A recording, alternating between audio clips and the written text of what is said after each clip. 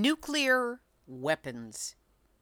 Didn't we deal with those in the 50s and 60s? Ah, sadly, they're still with us. Arsenals of 15,000 world-shattering nuclear or atomic, if you prefer that languaging, bombs on hair trigger alert, ready to be launched with guaranteed destruction of not only whatever they're targeting, but of life on Earth itself.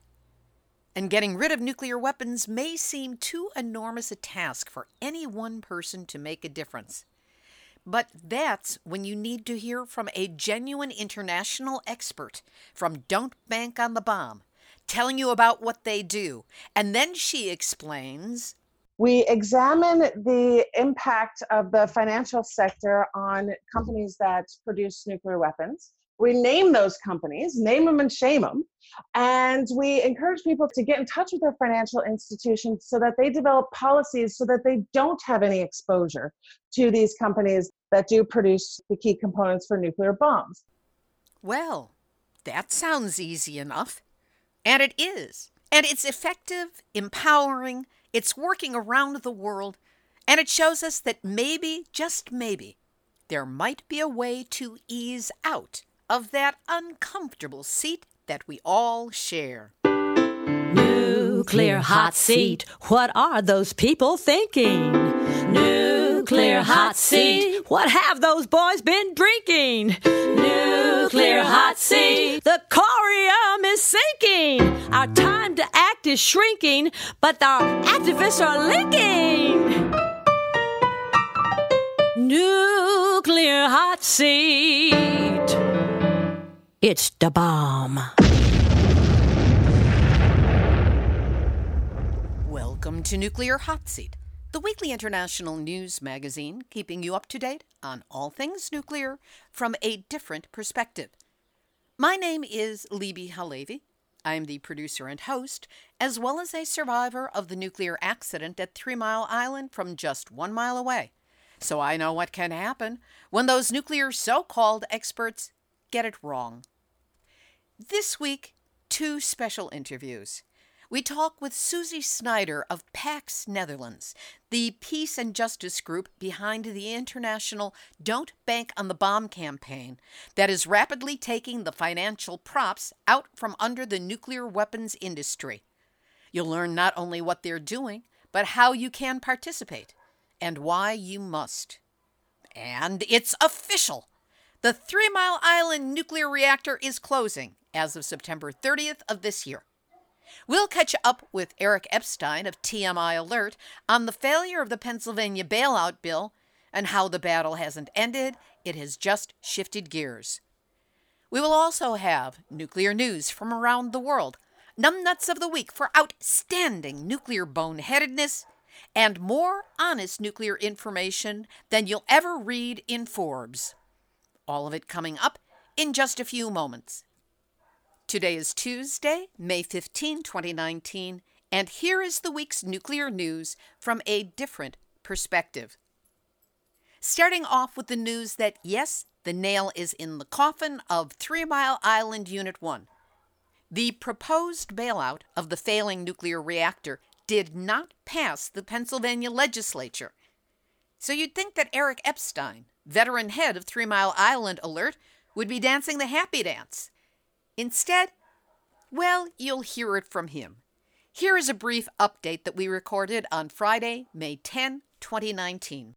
First of all, Eric, congratulations on the failure of the bailout of 3 Mile Island and the announced closure by September 30th of this year. How did you feel when you heard the news? Well, I was kind of ambivalent. I hate to say it. It's been a real long road. It's been, 40 years, and 3 Mile Island was part of a bigger bailout package. So it became clear that Exelon, the company that owned TMI, just didn't have the votes. They dropped the legislation too late, and this is a different state than the other states where bailouts have occurred. So a number of factors came together. It was clear, I thought, almost probably when you were back visiting us in March, that they were going to struggle to get this done on time. The thing that makes me, and why I say ambivalent rather than encouraged, is that prior to announcing the shutdown of the plant, the company announced that they were going to go into Safe Store, which is the same mode we have at TMI-2, the plant that was involved in the accident. And that's been in mothballs for 40 years. They want to put TMI-1 in mothballs for 60 years, so got a huge lift ahead of us. We got to make sure the plant is cleaned up in a timely fashion. If it's not, that means TMI-2 won't be cleaned up until at least 2074, 2075, which, if you do the math, is 100 years after the accident. In addition to that, Exelon has petitioned the NRC to raid the decommissioning fund and use some of the decommissioning funds to build dry cask storage. So, the news was welcome and not unexpected, but just from here, Libby, the pivot is to yet another heavy lift. If we don't contest the mothballing of the plant or raiding of the decommissioning funds, we may be facing a situation where the island is not cleaned up for some time to come. As you explained in our interview, which was heard on Nuclear Hot Seat number 405 from March 26th, there were many factors involved with this bailout bill and reasons coming against the bailout bill that were unique to Pennsylvania, but were not necessarily applicable to other states where bailouts are currently being debated, specifically Ohio, which is the one that comes up most recently. What's the difference between the two? Well, Pennsylvania is the second largest gas producing state, so gas has created an environment where we have very low and relatively plentiful energy. And we export about 30% of our electricity, mostly to New York and Maryland, which is banned fracking. So we've seen a reduction in the last 20 years of our electric prices from being 15% above the national average to just under 15% below. So that's a huge driver. The other states have had Democratic legislatures. Pennsylvania has a very conservative Republican legislature. Both houses are controlled by Republicans, most who are opposed to free market. Third, gas is viewed differently here because gas is taking away from coal, which is positive, but that also created tension because Trump won this state based on the coal vote. So the coal vote also wanted a bailout. There was real interesting. So you had a very significant gas lobby, a very significant coalition, anywhere from us to ARP to gas to oil opposing this. A governor who was unlike Cuomo in New York, who was really decidedly neutral. And what happened actually was, and probably the biggest mistake Exelon made is they said 4 years ago they would need a bailout. They didn't drop the legislation to March. And if you know anything about Pennsylvania, dropping legislation in March and expecting it to pass by May, you might as well book a seat on Fantasy Airlines. It just wasn't reality. And what's worse for these guys is that they burned a lot of bridges. They had the largest number of lobbyists in Pennsylvania political history, up to 32 different firms, Libby. So it's still a coal and steel state. It still has that mentality. And when you come in here and try to pull the wool over legislators, it didn't work. I mean, it hasn't been voted out of committee, either piece of legislation in the House or the Senate. I'm not really sure where, the rest of the Commonwealth goes from here. I think our next big challenge is in August and see if Beaver Valley can clear the PJM auction. But, Exelon losing at TMI is huge. Symbolically, everybody knows TMI. Exelon is the biggest dog on the street. Just a lot of things going on that conspired to beat back the bailout. But I think it would be folly for any of us to put our guard down. The goal has always been to clean the plant up, and it just looks like a heavy lift. And as you know, it's a bipolar plant. You got Exelon at Unit 1, First Energy at TMI, and they're bankrupt. So for the moment, it's a relief. I guess that's the best way to put it. But we're going to have to apply pressure. We'll be back in the legislature next week. Is that what's next for you and TMI Alert? Yeah, we'll go in. We'll probably ask, we will ask sponsors of the legislation to remove their names. The political calculus doesn't look good for the nuclear industry. They needed South Central Pennsylvania conservative Republicans to get the legislation over the hurdle. With TMI not being on the table, I don't see these guys supporting a bailout for Philly or Pittsburgh or the western or eastern part of the state. It's very parochial out here. So just want to strike while the iron's hot, get some commitments. They will too. I mean, Libby, you don't hire 32 firms and just walk away.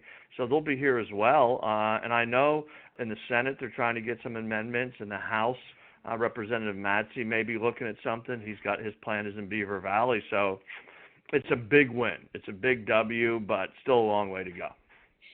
Here's a little bit of paranoia. As regular listeners to this show know, the announced closure of a nuclear reactor is not necessarily the same as an actual shutdown. What, if anything, might happen between now and September 30th of this year, the announced date, that would stop, reverse, or delay TMI's shutdown? Oh, I think this is final. It is. I mean, you just went through a whole emotional week of not only just saying TMI is going to shut down, but it derails the bailout bill. Attention is focused elsewhere, Libby. You got to get the budget done by June 30th. We have serious transportation funding issues, serious education issues, serious pension issues. It's not over till it's over. And, of course, Bellefonte and TVA is a good example of a plant that was mothballed and kept out of the mothballs. The workers are already being repositioned. You know, they have jobs for most of the workers within their fleet. Exelon has Limerick and Peach Bottom very close by, and then Calvert Cliffs over the border in Maryland. They did shut down Oyster Creek, but they got a couple plants up in New York. So I think it's good to have a healthy paranoia, but I think this puppy's done. And for us, the bigger issue is we'd like to clean up to proceed expeditiously so we could use the skill sets and the institutional memory we have. I think if they mothball the plant, they ain't coming back. And about any state, Pennsylvania knows what happens. We've had this huge tragedy with anthracite and bituminous coal. You know, once they took the coal from the ground, the companies left. I think we're going to see it at TMI. We need to get dry cast built. We need to prevent them from raiding the decommissioning fund. Look, anything's possible. We've seen that before. You always remain guarded, and I think it's good to have what I would say is a healthy amount of paranoia. Well, putting the healthy amount of paranoia aside, what have you done to celebrate? Nothing. We just worked straight through, actually. I have set up meeting. Next week we'll be meeting with a number, just setting up meetings. I mean, just nothing. We'll actually later today be aggressively petitioning the NRC on the decommissioning front. But I'll be honest with you, Libby, and you know me, just right back at it. You know, everything for me is a football schedule. We had a big win over Michigan, and we got Michigan State next week. Well, I'm wishing you many touchdowns, many intercepts.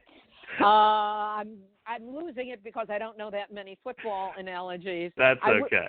All the good ones is what I wish you. You have done prodigious work on 3 Mile Island issues for, what is it now, more than 40 years because you were with the group when it was started? For me, it's about 40. For Kay, it's 42. I mean, we had our last meeting, and as I'm fond of saying, it was like an ARP gathering. A lot of bald heads and gray hair.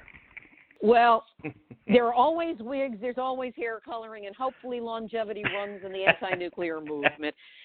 Eric Epstein of 3 Mile Island Alert. Even if you're not celebrating, I am. The shutdown is scheduled for the day after my 70th birthday, and I'm going to be dancing the happy dance. And I hope you can join me in it even from a distance. All right. Congratulations, and we'll talk to you soon, Libby. That was Eric Epstein of 3 Mile Island Alert, continuing to be vigilant. Moving on to other news. A school in Ohio has been forced to close down for the remainder of the academic year after enriched uranium and neptunium-237, a byproduct of nuclear reaction and plutonium production, were discovered inside the school building. Zahns Corner Middle School in the town of Piketon is about 80 miles east of Cincinnati. The source of the enriched uranium remains unclear, though some locals have suggested that the nearby Portsmouth Gaseous Diffusion Plant, located around 2 miles from the school, may be to blame. Yeah, think? The facility previously produced enriched uranium, including weapons-grade uranium, for the United States Atomic Energy Program and for use in U.S. nuclear weapons. Uranium enrichment at the site ended in 2001, but radiation is a gift that keeps on giving. And the site is now subject to an environmental cleanup under the supervision of the Department of Energy. Iowa's only nuclear power plant, Duane Arnold Energy Center, is slated to close by the end of 2020. The major reason? It has become outpriced by cheaper energy sources, particularly wind energy, which now provides about a third of Iowa's energy generation. On Tuesday, May 7th, the Nuclear Regulatory Commission's Atomic Safety and Licensing Board summarily terminated public interveners' requests for an evidentiary hearing challenging Holtec International's proposed high-level nuclear waste dump in southeastern New Mexico. As one of the interveners in the case, San Luis Obispo Mothers for Peace is concerned that once again, the NRC is protecting the nuclear industry and not the American public. The Northern California group stated in a press release, Holtec proposes to store well over 100,000 metric tons of this deadly material in a quote-unquote temporary facility that has not been proven to be safe and that could very well turn into a de facto spent nuclear fuel repository for hundreds of years or even forever. High-level radioactive waste from Diablo Canyon might well be sent to this location for quote-unquote interim storage. And over 200 million U.S. citizens living along transportation routes will be placed in peril. A key annual defense bill is poised to serve as a battleground over Trump's nuclear weapons policy. Issues range from the size of the U.S. nuclear arsenal to whether to leave open the possibility of launching a nuclear first strike. The Trump administration's Nuclear Posture Review, released February 2018, calls for new weapons such as so-called low-yield warheads and a new sea-launched cruise missile. The Congressional Budget Office has estimated that modernizing the nuclear arsenal will cost more than $1 trillion over the next 30 years. Imagine the school supplies and crucial infrastructure that could fund. House Armed Services Committee Chair Adam Smith said he wanted to, quote, kill the low-yield warhead and blasted Trump for casting aside nuclear treaties. Smith, backed by presidential candidate Senator Elizabeth Warren, introduced in January the No First Use Act that would make it U.S. policy to not strike first with nuclear weapons. Over to Japan, where what seems to be good news isn't. In terms of Fukushima radiation, Centers for Research and Treatment of Highly Exposed Patients are being established. But the head of the Chief Center at the National Institutes for Quantum and Radiological Science and Technology will be Dr. Shunichi Yamashita, otherwise known as Smiley, because he was the one who said, if you smile, radiation won't affect you.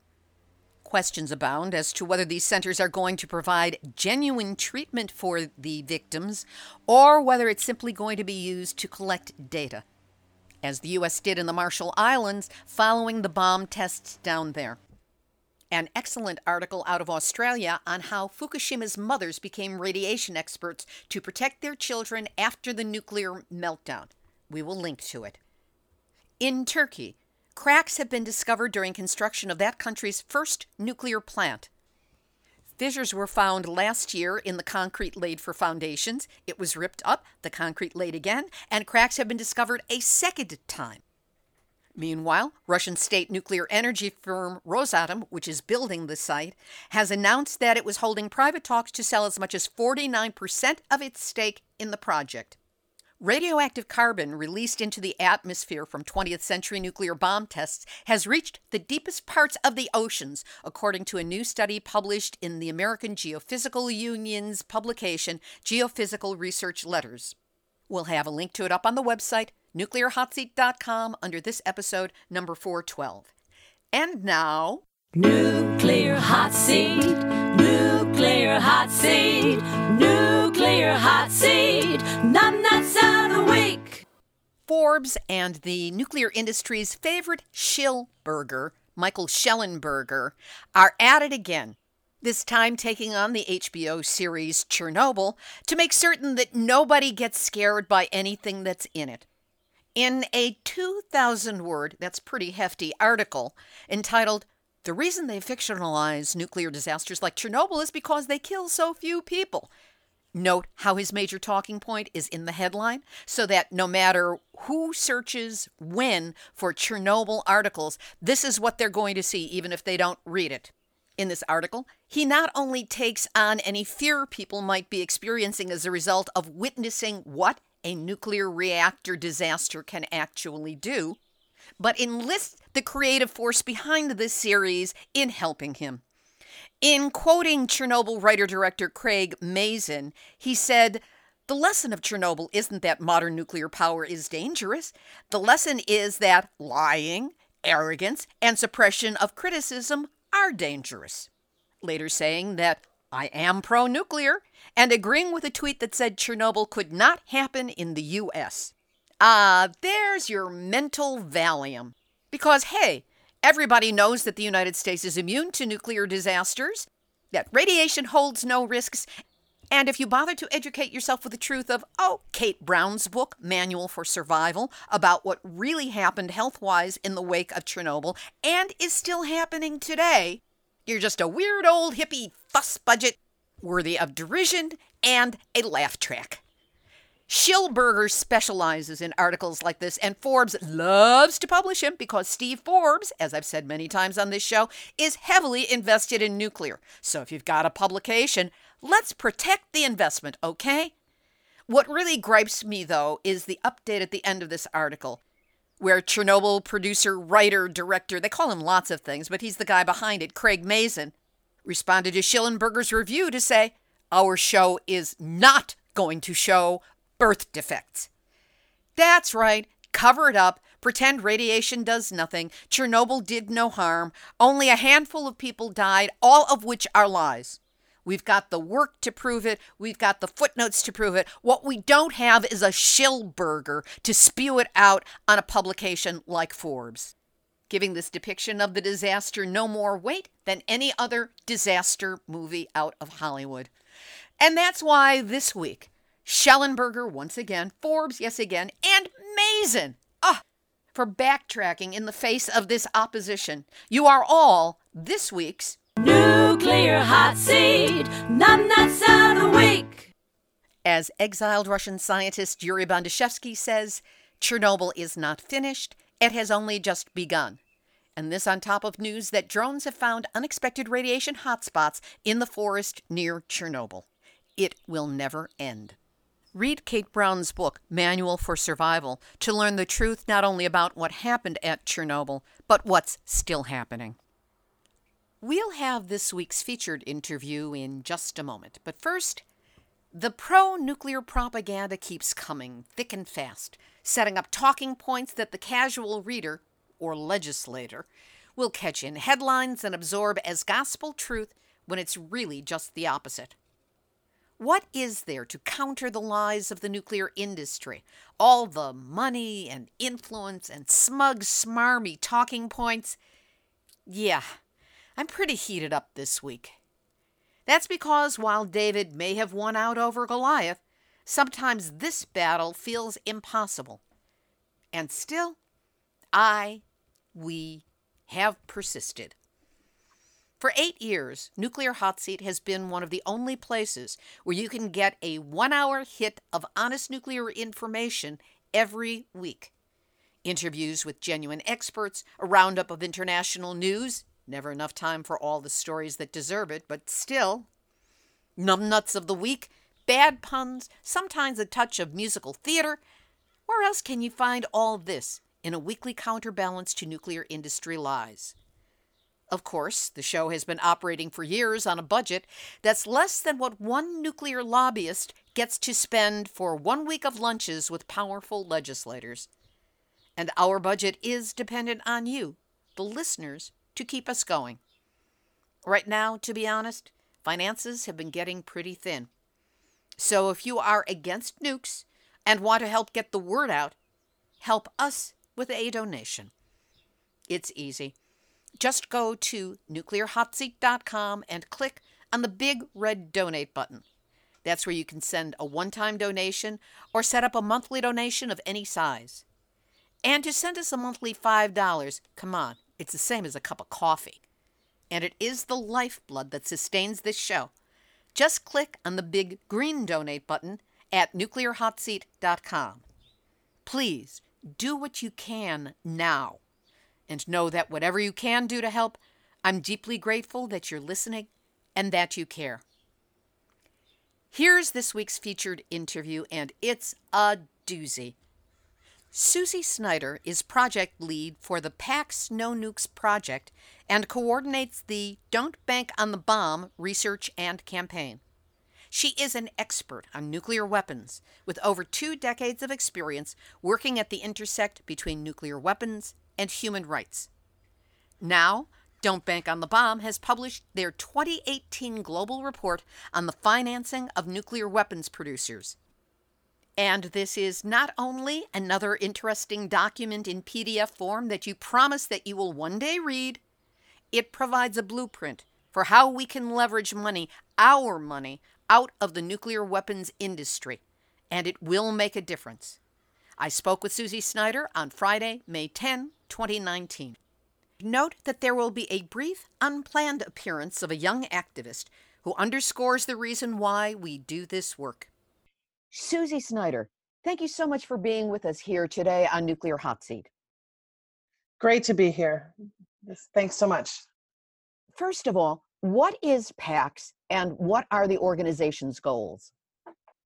Well, PAX is a Dutch peace organization, and what we're doing, we are working to reduce human suffering as a result of conflict. And so to prevent war, prevent suffering, and generally to make sure that we build norms that keep people safe and keep people alive. What are some of your cornerstone programs? I'm certainly familiar with Don't Bank on the Bomb because I've followed that protocol with my own finances. What is this, and how can people participate in it? Don't Bank on the Bomb is a great project that is, what we do is we do 3 things. We examine the impact of the financial sector on companies that produce nuclear weapons. We name those companies, name them and shame them, and we encourage people to get in touch with their financial institutions so that they develop policies so that they don't have any exposure to these companies that do produce the key components for nuclear bombs. So it's naming the ones that have investments, it's supporting the ones that have great policies not to invest, and it's, of course, identifying the companies that make the bombs, because if we don't know who's doing it, we don't know what we can do about it. Speaking of those companies, there has just been a new report that came out naming 28 separate companies as being involved in the manufacture of nuclear weapons. How did that report come about, and what are some of the findings you've made because of it? Well, let me tell you, Libby, it was a good deal of research, and we are extremely rigorous in our research. So we've been looking at contracts and announcements for contracts, requests for proposals, and so on for the last 6 months. And so what we did is, as we looked at these different issues, and I'm sure that many of your listeners also have children. So they're hearing in the background. Susie, this is the reason we do the work that we do. It's for the children and beyond. So this could not be more perfect. It is just the reality, working moms everywhere. Anyway, so what we did is we looked at the contracts, we looked at the government plans, different government plans for new types of nuclear weapons, for the weapons that are under these so-called modernization programs, and then we looked to see, okay, who's actually doing this in-house, so to speak? Like what countries are doing it? There's only 9 countries that have nuclear weapons, right? It's not so many at the end of the day. And we look at who does stuff in-house using state-run agencies and who contracts out. Now, not everybody contracts out. Russia does stuff mostly in-house. North Korea does everything in-house. Pakistan does stuff in-house, but India, the US, the UK, France, they all hire external contractors. So then we follow the money. Who bids on the contracts? Who gets the contracts? And what are they doing? What are they actually doing under these contracts? And that's where we found exciting. Well, it's exciting in not a nice way, to be honest. But we found that, we found over $116 billion in existing contracts right now for keeping nuclear weapons on the planet. And some of them until 2075, which all of these countries have said, their heads of state at one time or another said, no, we need a world without nuclear weapons. And I'll tell you, you don't get to a world without nuclear weapons by hiring Boeing or Raytheon or Lockheed Martin to build a new nuclear arsenal for you. Some of the stories that I've read about coming out from the contracts are truly, it's like going into bizarro land. Give us some examples. For example, when the head of Raytheon was asked if there was a growth opportunity in the U.S. exit from the INF Treaty. So this was really surprising. I mean, okay, usually with nuclear weapons, nobody's really, at least nobody should be really proud to be making nuclear weapons. These are weapons designed to, your listeners will know this already. These are weapons designed to annihilate cities. They're not for battlefields. They're not for strategic pinpoint accuracy. This is a city buster. And I think that's really important to keep in mind. And for the most part, over almost the last generation, people have been shying away from taking pride in this, but then there are a few. And there's been a slight change in the rhetoric around this. So when, Donald Trump took office, he asked these questions: why would we have nuclear weapons if we could never use them? And he started saying, well, maybe we need to go back to make more and the biggest and the best weapons. And he's basically inciting an arms race. By withdrawing from the Intermediate Nuclear Forces Treaty, this treaty from 1987 that prohibited an entire class of weapons, he opened the floodgates on this. And so in Raytheon of all companies, Raytheon kind of was getting out of the nuclear arms game. It was seen as a losing interest.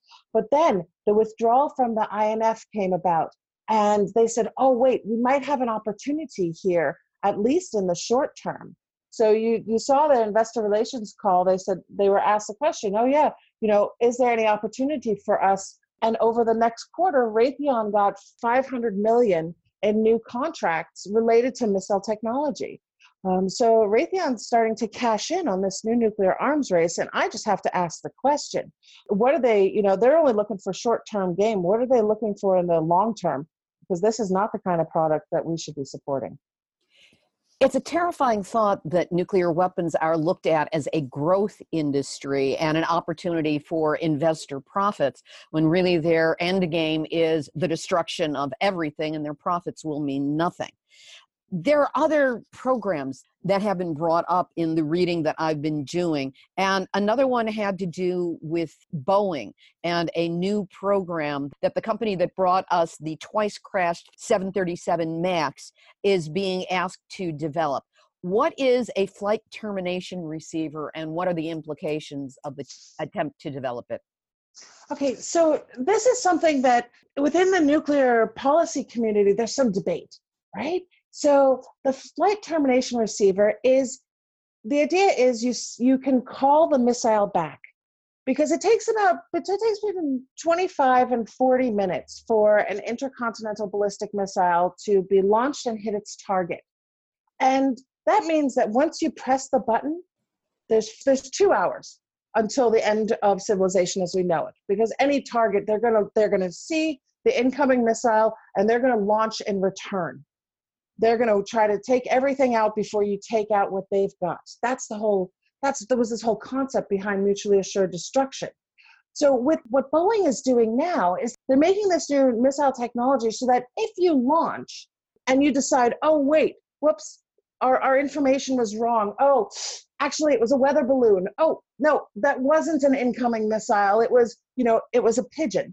Whatever it is, and I don't mean to make light of it, but seriously, there's been so many near misses. It could be anything. The idea is that the missile would then go off course or would self-destruct. So it wouldn't have the same, it wouldn't hit its target. So the idea is to be able to shift it in flight.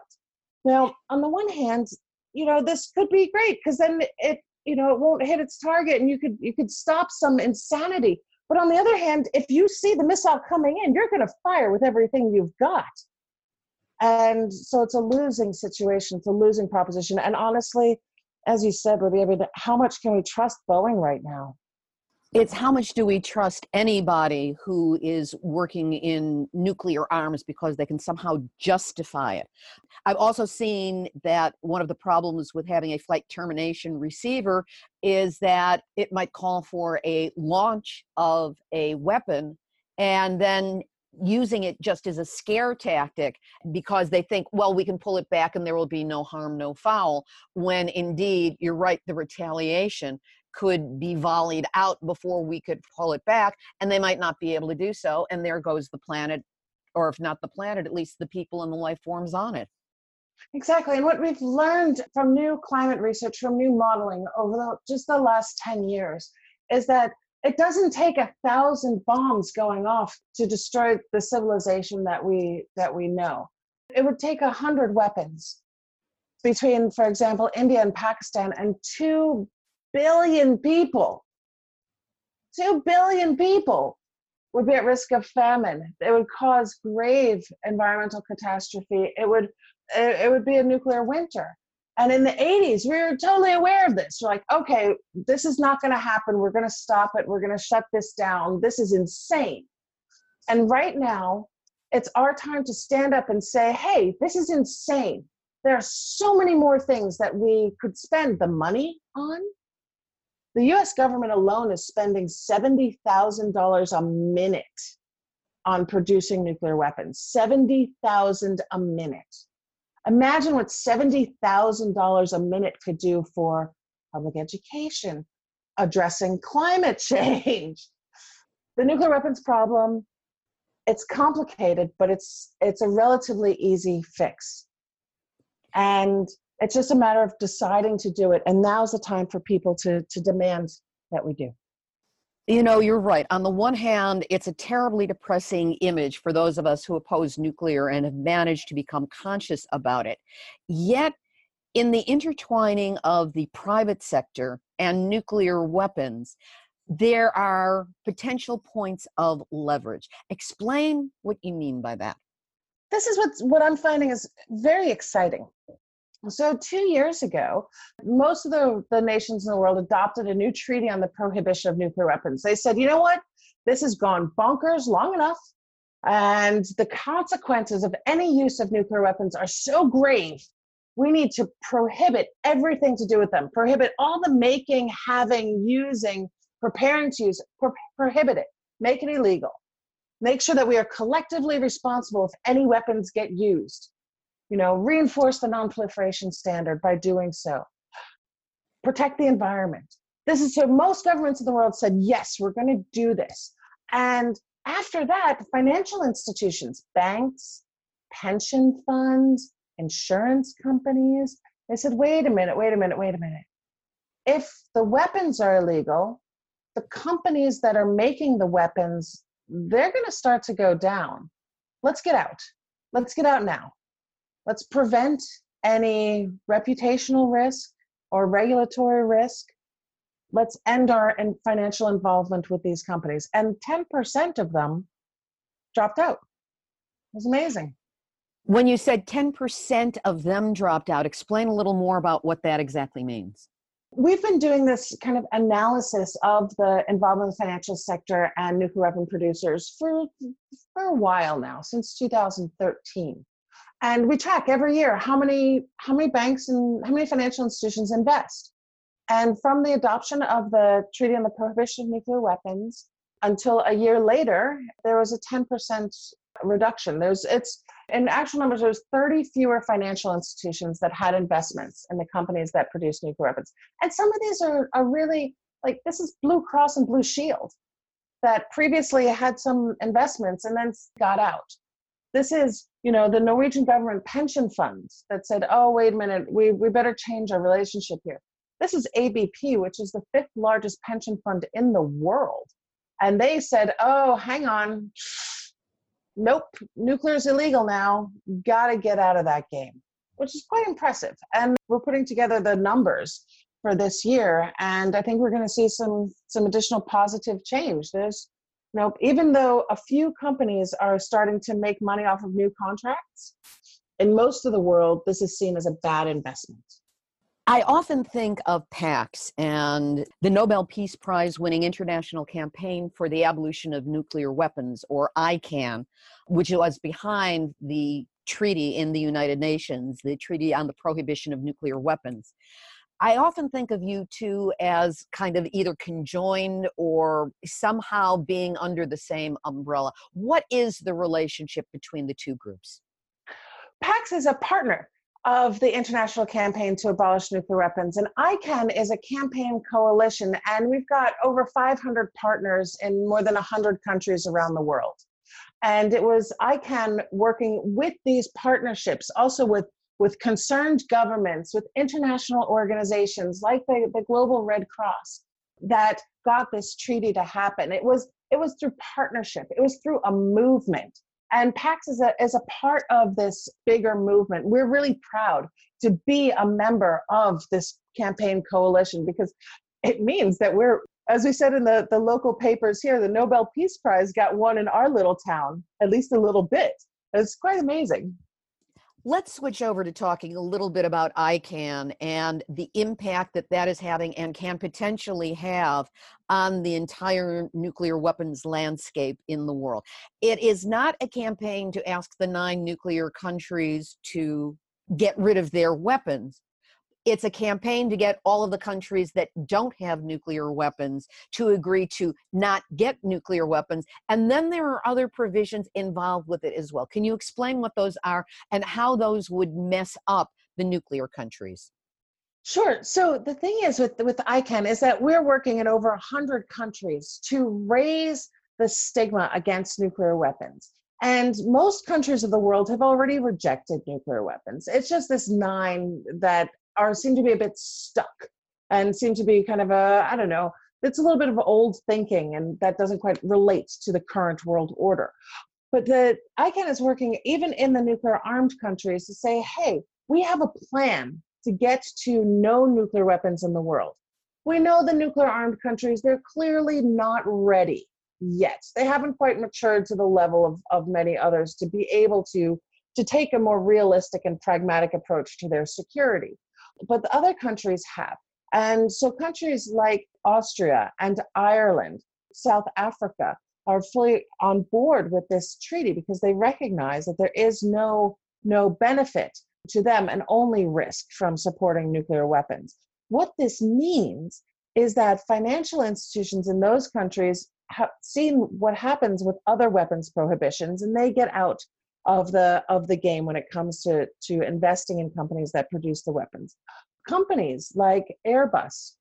Airbus is a Dutch registered company. Airbus has operations throughout Europe. Airbus is known for making airplanes. Airbus also makes missiles for the French nuclear arsenal. And what this does is it says that if Airbus, for example, when Germany signs on to the ban treaty, the operations that Airbus has within Germany can't be involved in the production of missiles for France or for anybody else, because that's prohibited under the treaty. And that would change the landscape for France. France doesn't have another capability, or that they have to move manufacturing capabilities. And that's really important. And also, the treaty also has this great impact because it makes the question of, it challenges the assumption that nuclear weapons benefit anyone's security. And in fact, puts the onus on those who have the weapons to prove it. You've been saying this for so long with no evidence. You've been, quite hysterical about your security concerns. No, be rational, be calm, prove that this is the only way forward. And if it is, in fact, the only way forward, why are you so united against other countries getting the same weapons? Why does North Korea use the same language as France in defending its decision to get nuclear weapons? Be a calm, rational actor in this field and not the hysterical nuclear armed countries that we've come to know. It seems that this program, the Treaty for the Prevention of Nuclear War, and the countries that sign on to it would really signify a grassroots erosion of the ability of the nuclear industry to operate unimpeded. In other words, putting perhaps, if not a block in the road, a stone in the shoe that they can't move forward as they planned on it. And here in the US, we are starting to see some changes, at least on the state and the local level. In January, a bill was introduced in the Massachusetts state legislature that would require the state's pension funds to divest from nuclear manufacturers. The city of Cambridge has already done so, and here in California, OHI will not make any future investments in the makers or funders of nuclear weapons. Do you think that the best way for us to proceed is to work on the local grassroots level rather than going for the big guys in Washington, D.C., or the heads of whatever countries, people listening to this show in 123 countries that listen to it, not going after the top of the governmental food chain, but starting local is the path we need to follow? Well, I think it depends on where people are. So in the US, 1 out of every 8 Americans lives in California. So when the California state legislature passes a resolution calling on the US federal government to endorse and embrace the Treaty on the Prohibition of Nuclear Weapons, that is significant. And that is a demonstration of the will of the people. Nuclear weapons are the opposite of democracy. They are the opposite of people's movements. And it's going to take people's movements being creative in the locations they are to get change. We just had Berlin, both the city of Berlin as well as the federal state of Berlin come on board and call on the German government to join this treaty. Oh, that's fabulous. I hadn't gotten that news yet. Yeah, and it's happening every day. There are new cities joining. There's new state resolutions being discussed. There are conversations happening. And the key thing is, nuclear weapons are an anachronism, and we can move past them, but we have to talk about them. And we have to talk about them not just with our friends that it's comfortable to talk about them with. We have to talk about them in other places and reach out, because I'll tell you, we ran a petition campaign a couple of years ago in the Netherlands. And what we found is that 9 out of every 10 people we asked said, of course we don't support nuclear weapons. Nuclear weapons are dumb. Wait, there's still a problem? I thought they were gone. Most people don't know. And as soon as they know, they think, oh my gosh, this is ridiculous. This is a problem of the 80s. Let's send it to the dustbin of history.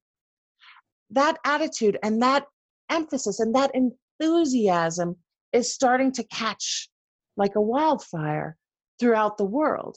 And it will change the minds of those sitting in the high political offices. If you are friends with the head of state, by all means, call your buddy and tell them to get on board with this treaty. If, however, you are not friends with the head of state, think about other ways you can help support this effort to make nuclear weapons history. That brings us to the practicalities. What are things that people on the ground can do, and what tools do you have? Because the research is extensive and it is impeccable. Everything is footnoted. Everything is accurate in it.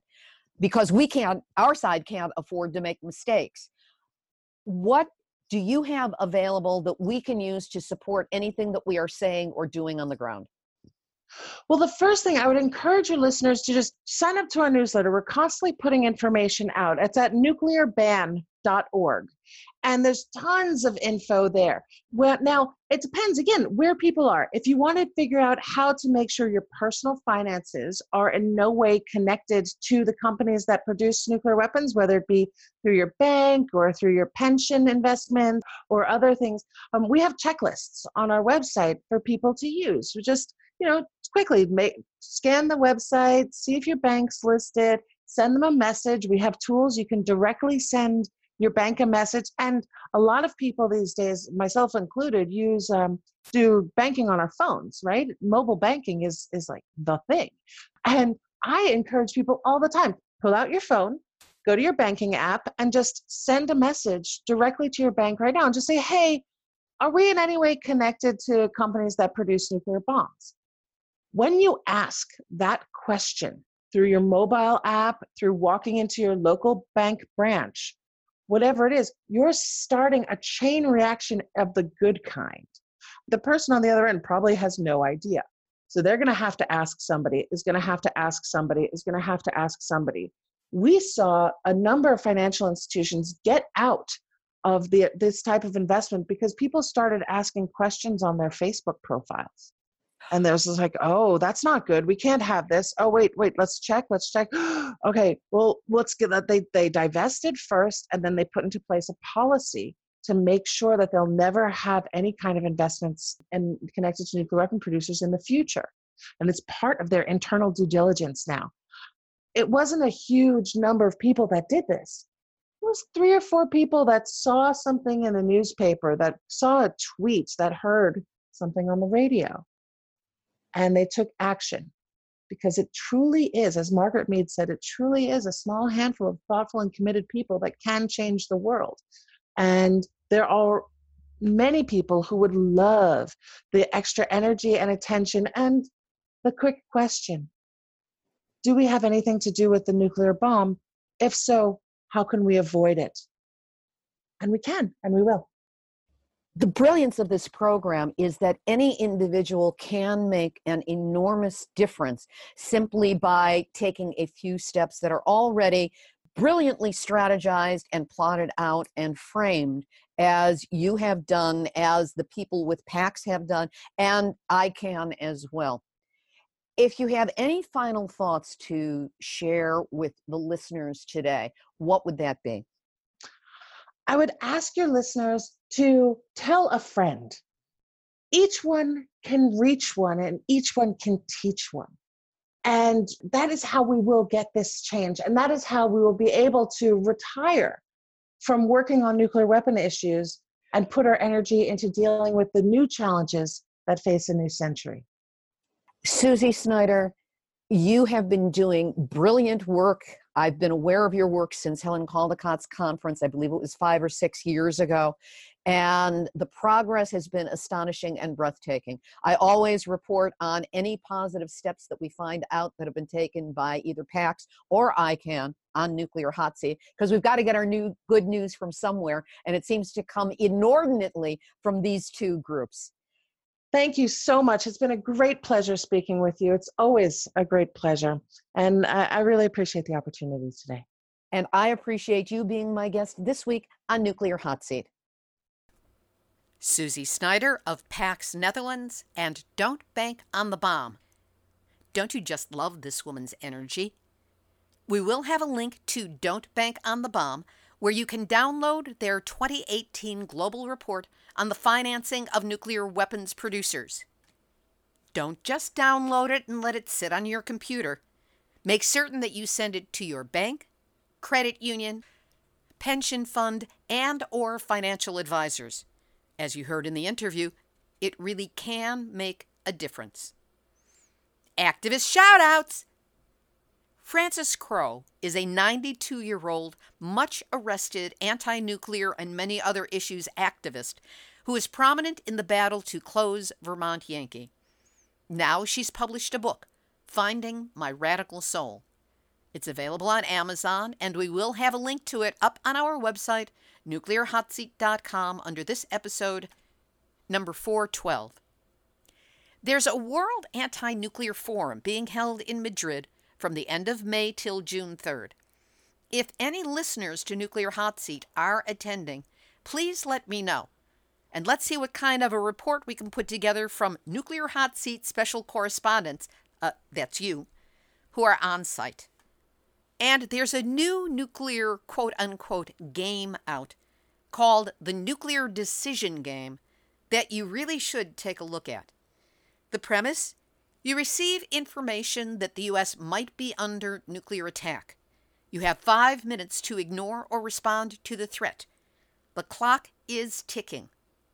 What do? This interactive game takes you through a series of nuclear decisions which confront policymakers and other Americans over the course of several years. Each decision relates to real-world policy issues that affect the level of global nuclear risk. You'll have access to factual information and advisors with different perspectives to help you navigate each decision. The game begins with a crisis scenario that represents some of the risks posed by current U.S. policies. After going through the subsequent decisions, you will encounter another crisis scenario that reflects the choices you've made throughout the game. The makers of it ask that you enjoy the game. I don't know if enjoy is the right word, but certainly intrigued is the one that I brought to it. I just offer this word of caution. Do not start the nuclear decision game when you're rushed for time. It's a serious exercise with terrific information and well worth taking whatever time it needs. Of course, we'll have a direct link to it up on the website, nuclearhotseat.com, episode 412. Here's today's final thought. Nothing. Absolutely nothing left. I am out of here. This has been Nuclear Hot Seat for Tuesday, May 15, 2019. Material for this week's show has been researched and compiled from nuclear-news.net, deunrenard.wordpress.com, miningawareness.wordpress.com, Beyond Nuclear International, New York Times, PennLive.com, TheGazette.com, Newsweek, San Luis Obispo Mothers for Peace, Tri-Cityherald.com, TheHill.com, PRI.org, abc.net.au, Fairwinds.org, that's Fairwinds with an E, The Vintage News, USA Today, ahvalnews.com, ScienceDaily.com, LiveScience.com, the Nuclear Apologist publication Forbes.com, TheEcologist.org, interactive-live.pri.org, nonukes.nl, don'tbankonthebomb.com, the Soul Dead Cubicle Drones who write press releases for World Nuclear News, and the Nuclear Regulatory Commission. Thanks to listeners Pindar Demarsin in Turkey, Norma Field, Bill Smyrnow, and Jim Torson elsewhere for their referrals to stories and support. And thanks to all of you for listening. Big shout out to Nuclear Hot Seat listeners and followers around the world. We are in 123 countries on 6 continents, and we are counting. If you haven't already done so, go to the Nuclear Hot Seat Facebook page, like it, share it, respond to a post. If you leave a comment, I'll comment right back to you. You can also sign up for a weekly email delivery of Nuclear Hot Seat. You'll get it as soon as it posts. All you have to do is go to the website, nuclearhotseat.com, and look for the yellow opt-in box. Put in your first name, your email address. I promise we won't sell it, we won't bug you, but just put those 2 things in and you will be in the loop to get 1 email a week giving you the link to Nuclear Hot Seat. Now, if you have a story lead, a hot tip, or a suggestion of someone to interview, send an email to info@nuclearhotseat.com. And if you appreciate weekly, verifiable news updates about nuclear issues around the world, take a moment, send a donation of any size to nuclearhotseat.com. We really appreciate your support. This episode of Nuclear Hot Seat is copyright 2019, Libby Halevi and Heartistry Communications. All rights reserved, but fair use allowed as long as proper attribution is provided. This is Libby Halevi of Heartistry Communications, the heart of the art of communicating, reminding you that lies minimizing nuclear radiation's impact might make some people feel safe. But words don't change scientific facts. They just keep you from acting in your own best interests in face of a danger that you cannot ever escape. There you go. That's what we call a real nuclear wake-up call. So don't go back to sleep, because we are all in the nuclear hot seat. Nuclear hot seat. What are those people thinking? Nuclear hot seat. What have those boys been drinking? Nuclear hot seat. The corium is sinking. Our time to act is shrinking, but our activists are linking. Nuclear hot seat. It's the bomb.